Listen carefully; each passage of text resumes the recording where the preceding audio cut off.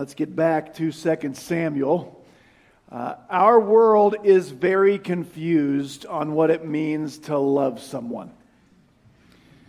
I recently heard a story that I thought was a really good example of true biblical love. I heard it on the podcast of one of our supported missionaries, Brady Cohn. We support Brady and his wife Mary. They have Calibrate Ministries. His podcast is called The Great Exchange. And recently, Brady interviewed a man named Brent. And the short version of Brent's story is this. Brent was working as an associate pastor at a church. And at the same time, he was struggling with identity issues, sexuality issues. And he began reading a lot of stuff about what's called gender dysphoria.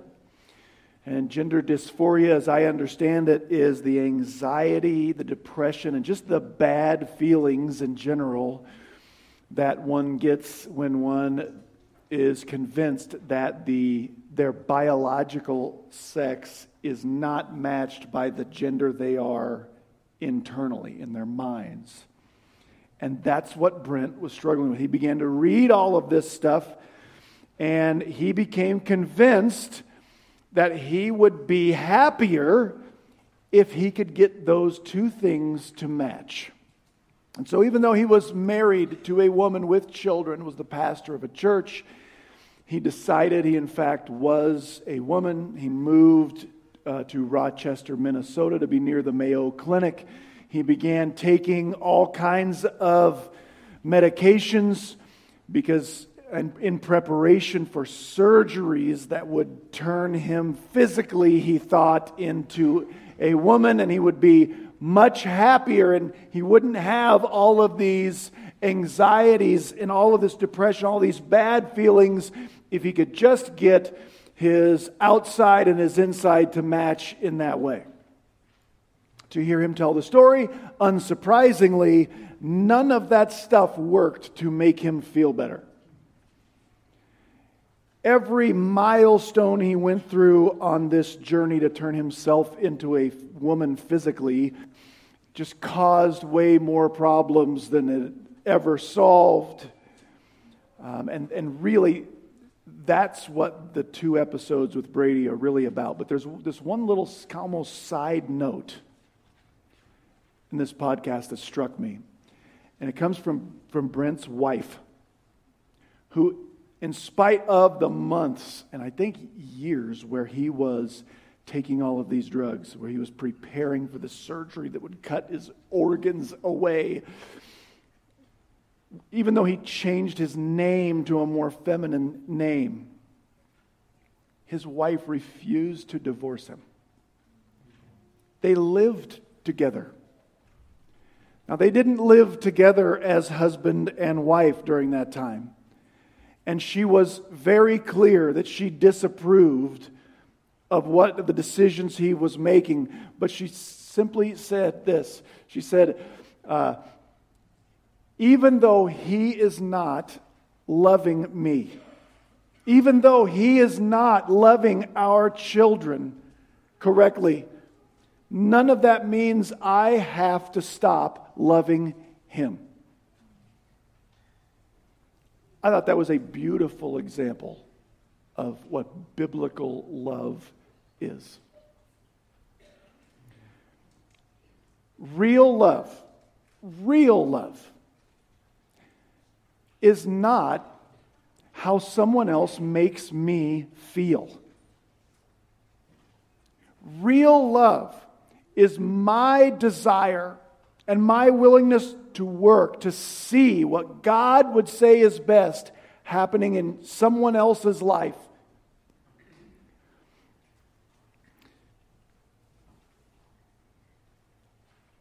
If I'm going to love myself, if I'm going to, as I hear so often, take care of myself, if I'm going to love me, that means I'm going to care enough and work to see what God says is best happening in my own life. This morning, We're going to read another rather long and terribly tragic story in David's family. In 2 Samuel chapter 13. This time it's David's children who take center stage. David will play a bit role in this episode. And the tragedy begins because David's oldest son does not know what love is. And real love is not what controls his motivations and his actions. Let's read this together. 2 Samuel chapter 13. The story reads this way. Now it was after this that Absalom, the son of David, had a beautiful sister whose name was Tamar. And Amnon, the son of David, loved Tamar. Amnon was so frustrated because of his sister Tamar that he made himself ill, for she was a virgin, and it seemed hard to Amnon to do anything to her. But Amnon had a friend whose name was Jonadab, the son of Shemaiah, David's brother. And Jonadab was a very shrewd man. He said to Amnon, "O son of the king, why are you so depressed morning after morning? Tell me." And Amnon said to him, "I'm in love with Tamar, the sister of my brother Absalom." Jonadab then said to him, "Lie down in your bed and pretend to be ill. When your father comes to see you, say to him, 'Please let my sister Tamar come and give me some food to eat. Let her prepare the food in my sight that I may see it and eat from her hand.'" So Amnon lay down. He pretended to be ill. When King David came to see him, Amnon said to his dad, "Please let my sister Tamar come and make me a couple of cakes in my sight that I may eat from her hand." Then David sent to the house for Tamar, saying, "Go now to your brother Amnon's house and prepare food for him." So Tamar went to her brother Amnon's house, and he was lying down. She took dough and kneaded it and made cakes in his sight and baked the cakes, and she took the pan and dished them out before him, but he refused to eat. And Amnon said, "Have everyone go out from me." And so everyone left. Then Amnon said to Tamar, "Bring the food into the bedroom that I may eat from your hand." So Tamar took the cakes which she had made and brought them into the bedroom to her brother Amnon. When she brought them to him to eat, he took hold of her and said to her, "Come lie with me, my sister." Verse 12. But she answered him, "No, my brother, do not violate me, for such a thing is not done in Israel. Do not do this disgraceful thing. As for me, where could I get rid of my reproach? And as for you, you will be like one of the fools in Israel. Now, therefore, please speak to the king, for he will not withhold me from you." However, Amnon would not listen to her, and since he was stronger than she, he violated her and lay with her. Then Amnon hated Tamar with a very great hatred, and the hatred with which he hated her was greater than the love with which he had loved her. And Amnon said to her, "Get up, go away." But she said to him, "No, because this wrong in sending me away is greater than the other one you have done to me." Yet he would not listen to her. Then he called his young man who attended him and said, "Now throw this woman out of my presence." I'll tell you, in Hebrew, the word woman's not even in there. It just says, "Now throw this out of my presence," and lock the door behind her. Now she had on a long sleeve garment, for that's the manner that the virgin daughters of the king dressed themselves in robes. And then his attendant took her out and locked the door behind her. Tamar put ashes on her head and tore her long sleeve garment which was on her. She put her hand on her head and went away crying aloud as she went. Then Absalom, her brother, said to her, "Has Amnon your brother been with you? But now keep silent, my sister. He is your brother. Do not take this matter to heart." And so Tamar remained and was desolate in her brother Absalom's house. Now when King David heard of all these matters, he was very angry. But Absalom did not speak to Amnon either good or bad, for Absalom hated Amnon because he had violated his sister Tamar. Now it came about after 2 full years that Absalom had sheep shearers in Baal Hazor, which is near Ephraim, and Absalom invited all the king's sons. Verse 24. Absalom came to the king and said to David, "Behold now, your servant has sheep shearers. Please let the king and his servants go with me." But David said to Absalom, "No, my son, we should not all go, for we will be burdensome to you." Although he urged him, he would not go, but he gave him his blessing. Then Absalom said, If you won't go, please let my brother Amnon go with us. And the king said to him, why should he go with you? But when Absalom urged him, David let Amnon and all the king's sons go with Absalom. Absalom commanded his servants, saying, see now, when Amnon's heart is merry with wine, and when I say to you, strike Amnon, then put him to death. Do not fear. Have I myself not commanded you? Be courageous and be valiant. The servants of Absalom did to Amnon just as Absalom had commanded. So they murdered him. And then all the king's sons arose, and each mounted his mule and fled. Now it was while they were on the road that the report came to David, saying, Absalom has struck down all the king's sons, and not one of them is left. Then David arose and tore his clothes and lay on the ground, and all his servants were standing by with their clothes torn. They were mourning. Jonadab, the son of Shemaiah, David's brother, responded, do not let my lord suppose they have put to death all the young men, the king's sons, for Amnon alone is dead. Because by the intent of Absalom, this has been determined since the day Amnon violated his sister Tamar. Now therefore, do not let my lord the king take the report to heart, namely that all the king's sons are dead, for only Amnon is dead. Verse 34. Now Absalom had fled, and the young man who was the watchman raised his eyes and looked, and behold, many people were coming from the road behind him on the side of the mountain. Jonadab said to the king, behold, the king's sons have come according to my word. That's how it happened, just like I said. And as soon as he had finished speaking, all the king's sons came and lifted their voices and wept. And also the king and all his servants wept very bitterly. Now Absalom had fled and went to Talmai, the son of Ammihud, the king of Geshur. That's Absalom's maternal grandfather, by the way. And David mourned for his son every day. So, or in that manner, Absalom had fled and gone to Geshur and was there 3 years. And the heart of King David longed to go out to Absalom, for he was comforted concerning Amnon, since he was dead. There's our passage. We'll go through it relatively quickly and then see what we can learn. To make sense of this story, we have to know that David had lots of wives. That was wrong, but he had them. We meet 2 sons and 1 daughter of David in this passage. David's oldest son, and we could go elsewhere in this book to see the birth order here, but David's oldest son is a guy named Amnon. So by the world's standards, Amnon is the crown prince. In the contest to see who's going to be king after David, Amnon is the leader in the clubhouse, okay? A different wife of David has we'll call him David's second oldest son, second oldest in line to be king. Story for a different time. But that second oldest son is named Absalom. And Absalom has a full sister named Tamar, who by all accounts is very beautiful. So Absalom and Tamar are full siblings. They have a half-brother named Amnon, who's the crown prince in the land. We're told in verse 1 that Amnon, the crown prince, is in love with, he loves his half-sister, Tamar. Verse 2 tells us just how badly he's been bitten by the love bug. He's got it bad.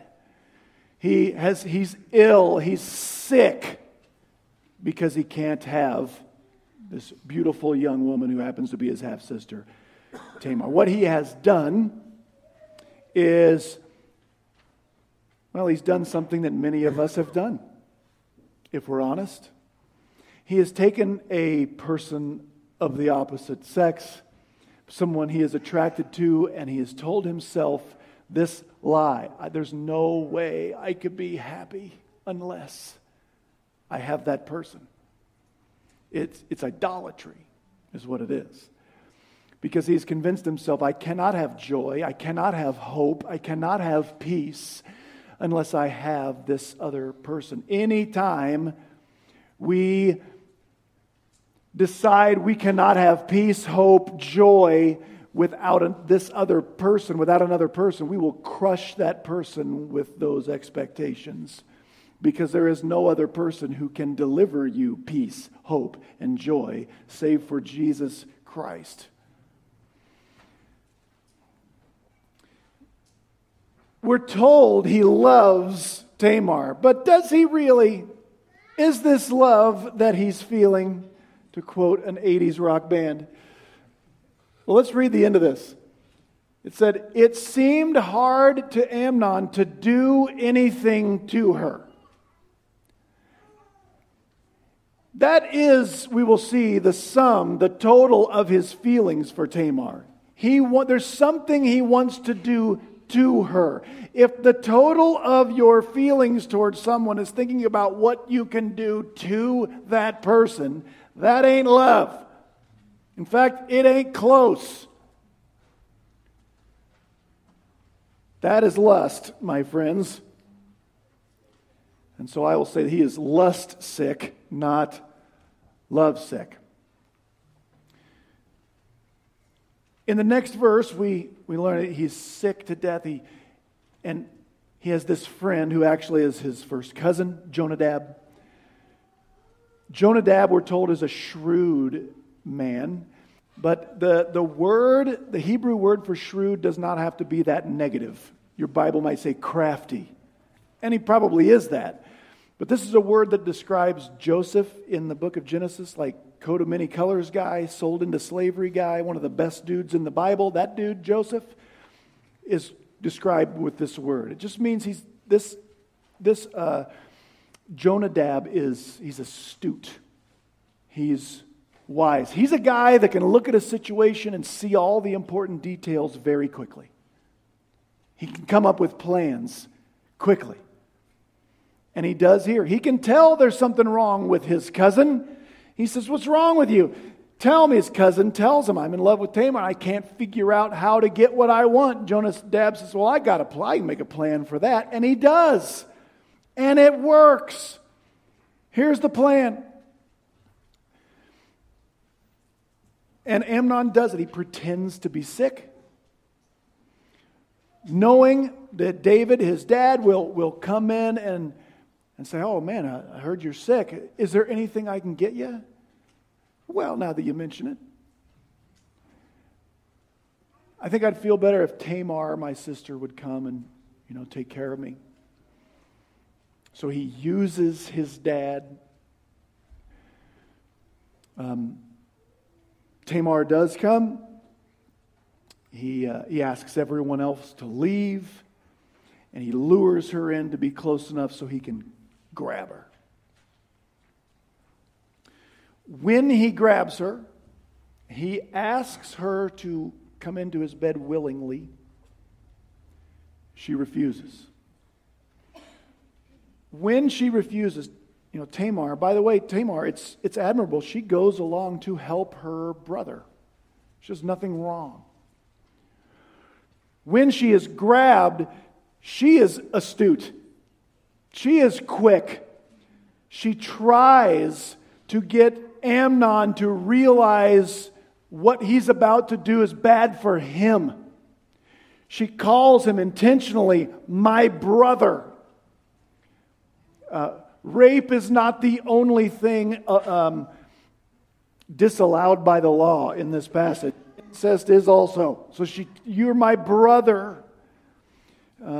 She says, this kind of thing isn't done in Israel. If this is going to make you different in a bad way, it's going to disgrace you. Very quickly, she does say, I won't be able to get rid of my reproach either. Again, if you love me, you won't do this.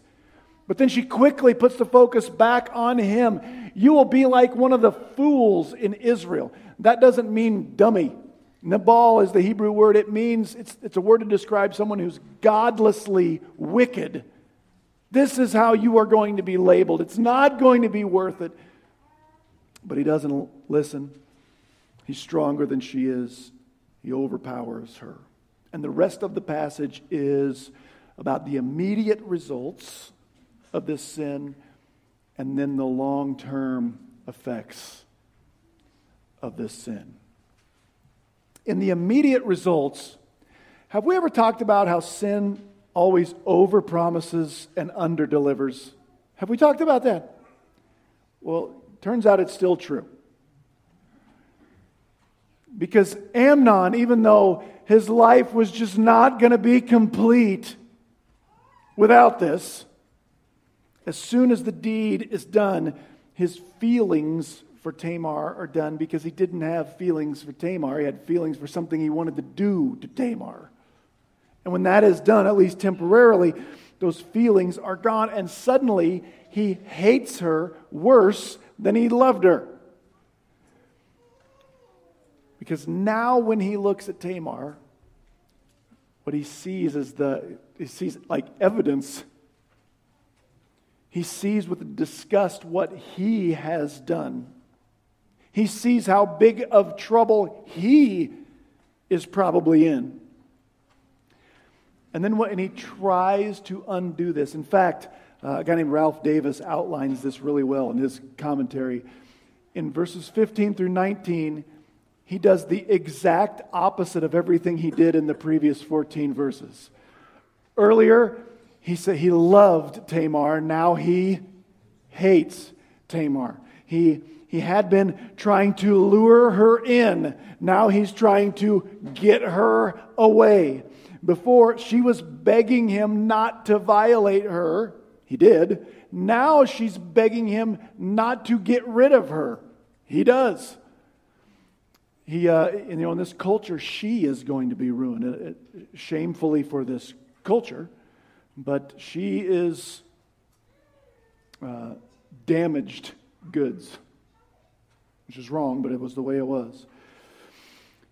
Before, he asked all of his servants to leave so that he could be alone with her. Now he asks his servant to come back in to help him get rid of her. And she is forced to leave in shame, in guilt, in isolation. And Tamar is just really a sad character in this book. She's just stays in her brother Absalom's house. And that's all we know.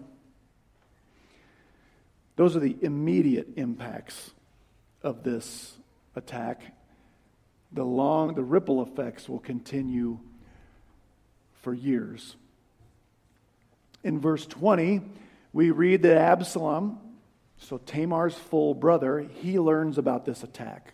She leaves. She's screaming. She is obviously and understandably very upset. And Absalom does take his sister into his household, but this is not a sympathetic gesture. Absalom takes her in and look at what he tells her. Hey, be quiet. He says, don't take this matter to heart. Wait, what? As we follow Absalom for a few chapters here, Absalom's an ambitious guy. He's got some plans. More on this later, but Absalom wants to be king. And he thinks one big thing in his way is Amnon. So he now has an opportunity to use something against Amnon. But he can't have his sister making a huge deal out of this because it'll mess up his plans. So he takes his sister into his house to keep her quiet, and then he pretends everything is fine for 2 years. Their dad, King David, when he hears about this, he is angry, but apparently he's not angry enough to actually do anything about this. David ignores this. His son deceived him and used him in order to rape his sister, David's daughter. How do you not do anything? Well, here's how. David goes back to one of his old problems.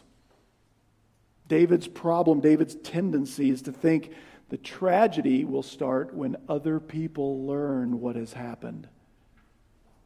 And so for David, the damage control is, as long as no one else knows, let's just keep this quiet.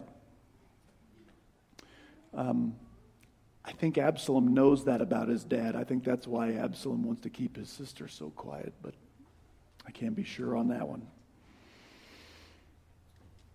After 2 years, well, I will tell you that David's refusal to do anything leads to long-term consequences that we'll read about next week and next week and next week.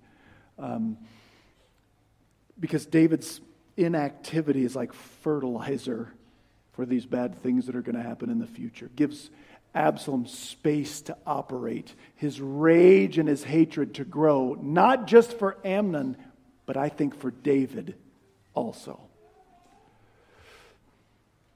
So Absalom is quiet, is cunning. He plans for a couple of years. And then he goes to see his dad around sheep shearing time. In a culture, Absalom's got lots of flocks. In a culture that the boss lives in town and his flocks are out in the grazing lands, sheep shearing time was a time of feasting because it's the only time all those shepherds were all together at the same time. So they always had a big party, a big feast, like a holiday. Absalom goes to his dad and says, "Hey, will you come be the guest of honor down where we do sheep shearing this year? We'd sure love to have you and all your household." He knows his dad can't leave the capital for that. He knows his dad's going to say no. His dad says no. And then he says, "Well, Dad, if you can't come, will you at least send the crown prince Amnon in your place to take the seat of honor down there?" And David thinks it's weird. Like, why would you want him to go? But okay, I guess. He sends him down there, and the whole thing is just a ruse so Absalom can get Amnon in, isolated away from any of David's protection, so that Absalom can have Amnon murdered, and that's what happens. In the aftermath of that murder, David's sons hop on their mules and take off. The mule was the choice mount of kings in those days. When the grapevine, when word reaches back to the palace, as often happens with the grapevine, the details are blurred. David hears that all of his sons have been killed. And so he's very upset. And then we meet our guy Jonadab again. Same guy that came up with the plan for Amnon in verse 3. He's astute. He sees the details. And he says, no, king. This has been coming a long time. The only one that's dead is Amnon because Absalom has wanted to kill him for 2 years. This is an all-time now you tell me moment. And that is true. There's only one son dead. And then we read some stuff that seems really confusing to us. Do you get the idea that David is more sad that Absalom is in exile than he is sad that his son Amnon is dead? Do you get that feeling? You should, because it's true. David hated what Amnon had done. David knows justice has been served to his incestuously rapist son. But his whole family has fallen apart. And so he's sickened by this. He knows, and we'll see Absalom. Absalom is a talented, gifted, charismatic man that had a lot going for him. And he's ruined. He's going to live in exile. David knows what it feels like to live in exile. It's hard. It's scary. He doesn't want that for him. He hates where his family's at. And that's sort of how the curtain closes on this episode. What do we learn from this passage? I think every character in this story has something to say to us.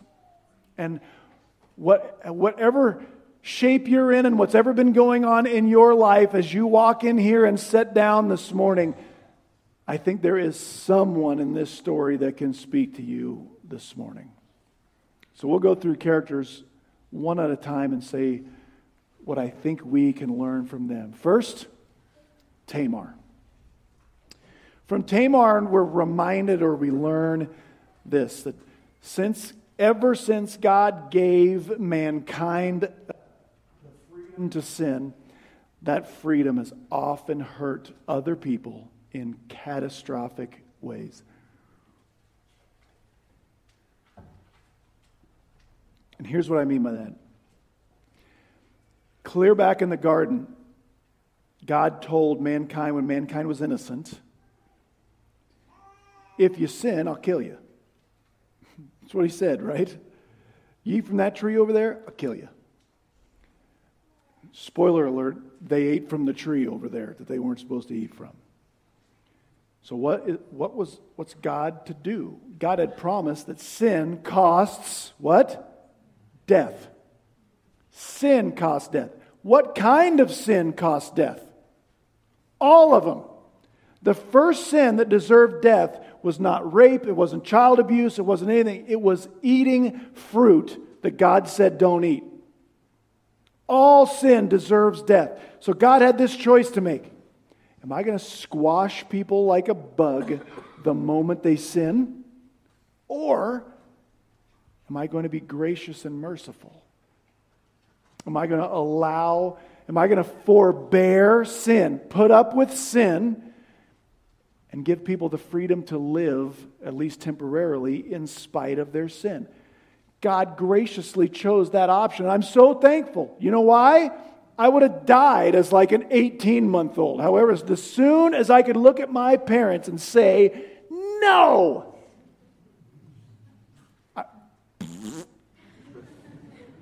I deserve death from that moment. And so I'm glad that God graciously allows us to sin without ripping us out of the world. But that leaves us in this state under the curse where people abuse that freedom God gives them in horrific ways that really, really hurts other people. If you can read this story and not feel awful for Tamar, like, you got some issues.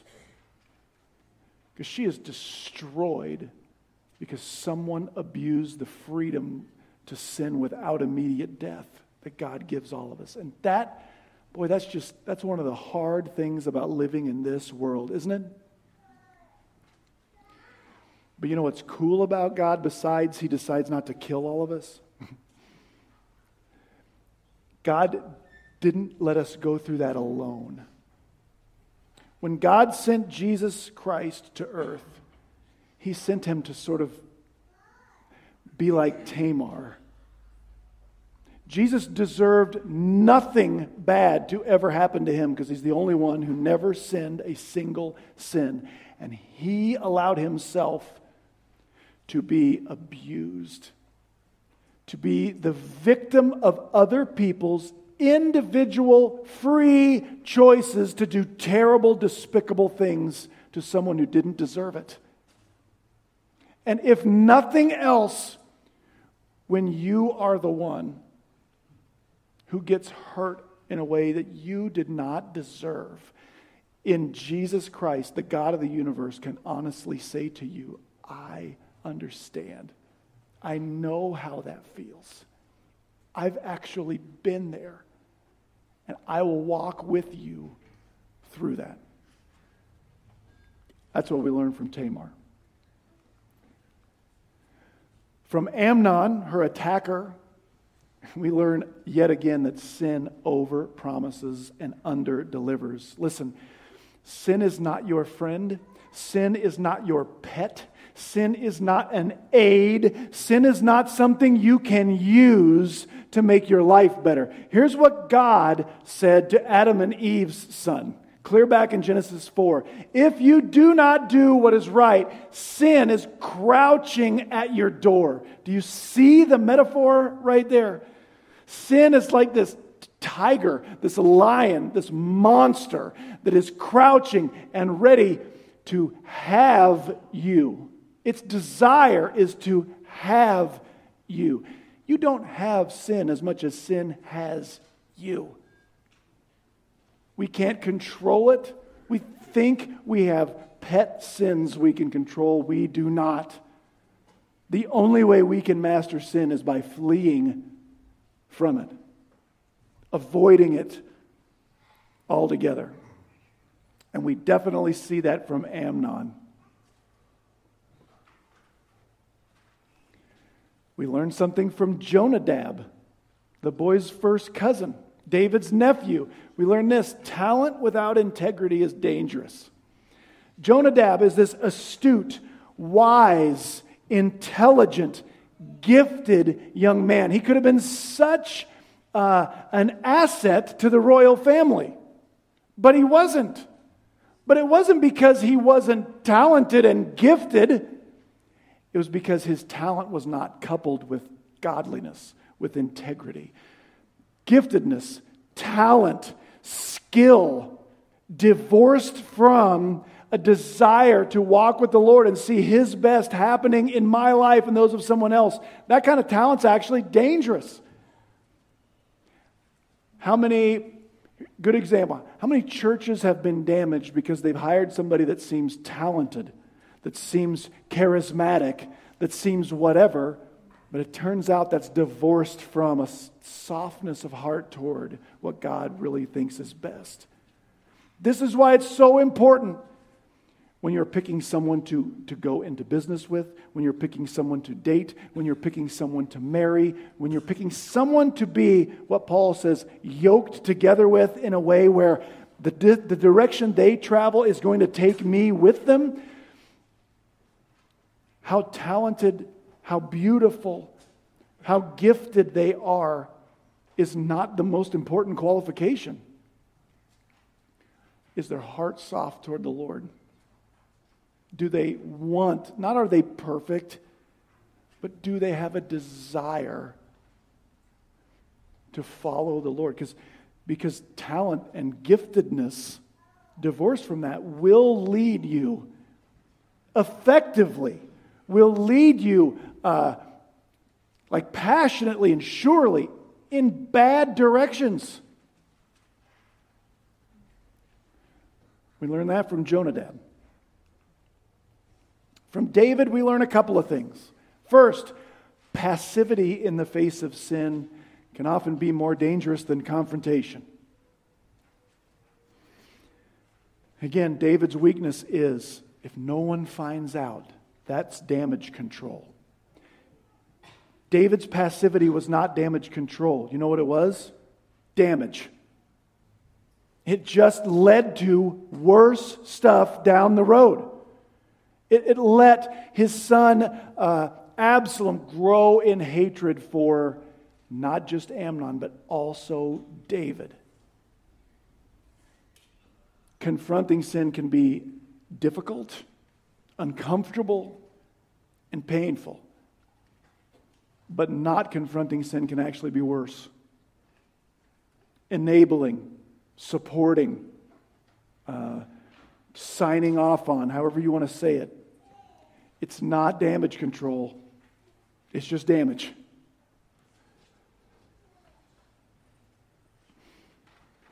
Second, from David, we just see a real picture in this passage of how we can't control the future consequences of our present sin. Here's how we see this in David. We also see, this could be a third one, just how sin just complicates our future life in ways we cannot predict. We just read the story of a young royal man who saw a beautiful woman that he had no business taking. He took her, and the result of that sin was the death of a son of the king. Does that sound at all familiar? We do reap what we sow. David sinned with Bathsheba. The result of that was the death of one of David's sons. Here's how else our sin complicates our future in ways we can't predict. One thing that made it hard for David to go and confront Amnon about his sin, think about this conversation. Son, you had no right to take that young, beautiful woman that you had no right to take. Oh, really, Dad? Who are you to tell me? Right? Now, I want to speak to that for just a second because parents, have you ever thought this? We can't tell our kids to not blank, blank, or blank because we did it when we were their age. Listen, yes, you can. And please do. Where would I get a story that illustrates the dangers? Right here. You know what David should have done? Son, I've got to confront this, and I know I've made the same mistake, but my moral behavior, my track record is not the standard here. It's just more damage. Do you want your children to not repeat all the mistakes you made?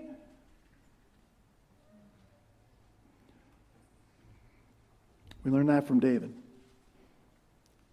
From Absalom, we learn in narrative form what Jesus' brother James wrote in his letter.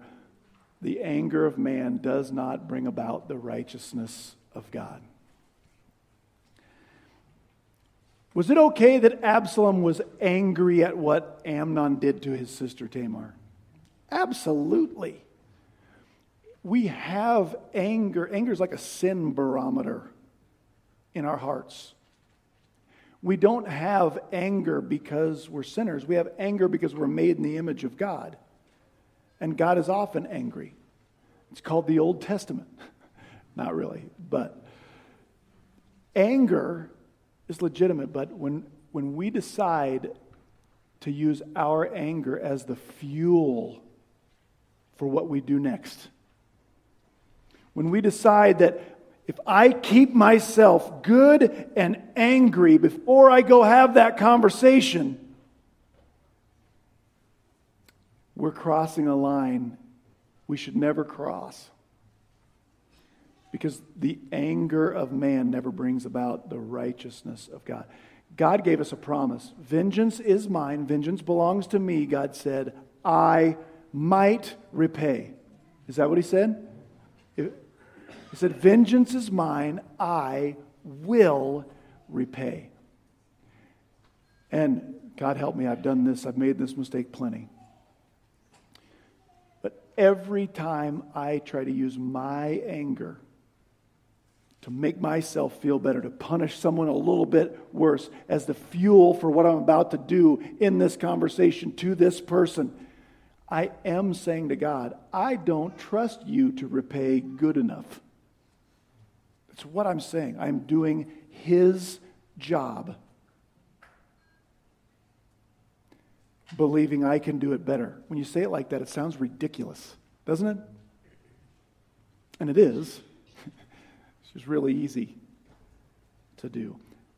That's our characters. That's our lessons. So I don't know what you walk in here with, but if you've been a victim, if you've been hurt in ways you didn't deserve, Tamar reminds us this. We live in a cursed world, but we have a God who will walk through that with us. It doesn't mean he doesn't love you. It's actually, in a weird way, part of this gracious system he has laid out to let us all survive. From Amnon, we're reminded sin is not our pet.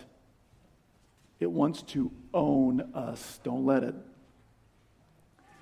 From Jonadab, we're reminded that talent without integrity and godliness is actually dangerous. It's not a blessing. From David, we learn the importance of confronting sin and how our current sin, we just don't know how it's going to complicate our lives down the road. It's one reason why it's just very much best to avoid it, to flee from it. And then from Absalom, we're reminded the anger of man never brings about the righteousness of God. Let's pray. Father, I trust that, like you did to me, you have spoken to many here in different ways that they feel like one or two or a few or maybe all of those characters. God, thank you that your sacrifice of Christ is stronger than any of our sin. But while we are here, help shore us up against that crouching enemy that seeks to have us. It is so dangerous and destructive in ways we cannot even predict. Help us to help one another to flee, to not be mastered by sin. And God, where we are sinners and where we are victims of sin, pray you to lead us into confession, to forgiveness, and to cling to the one who understands everything except committing sin. We love you, Lord, and we pray all that in Jesus' name. Amen. Stand with us and let's finish our time this morning.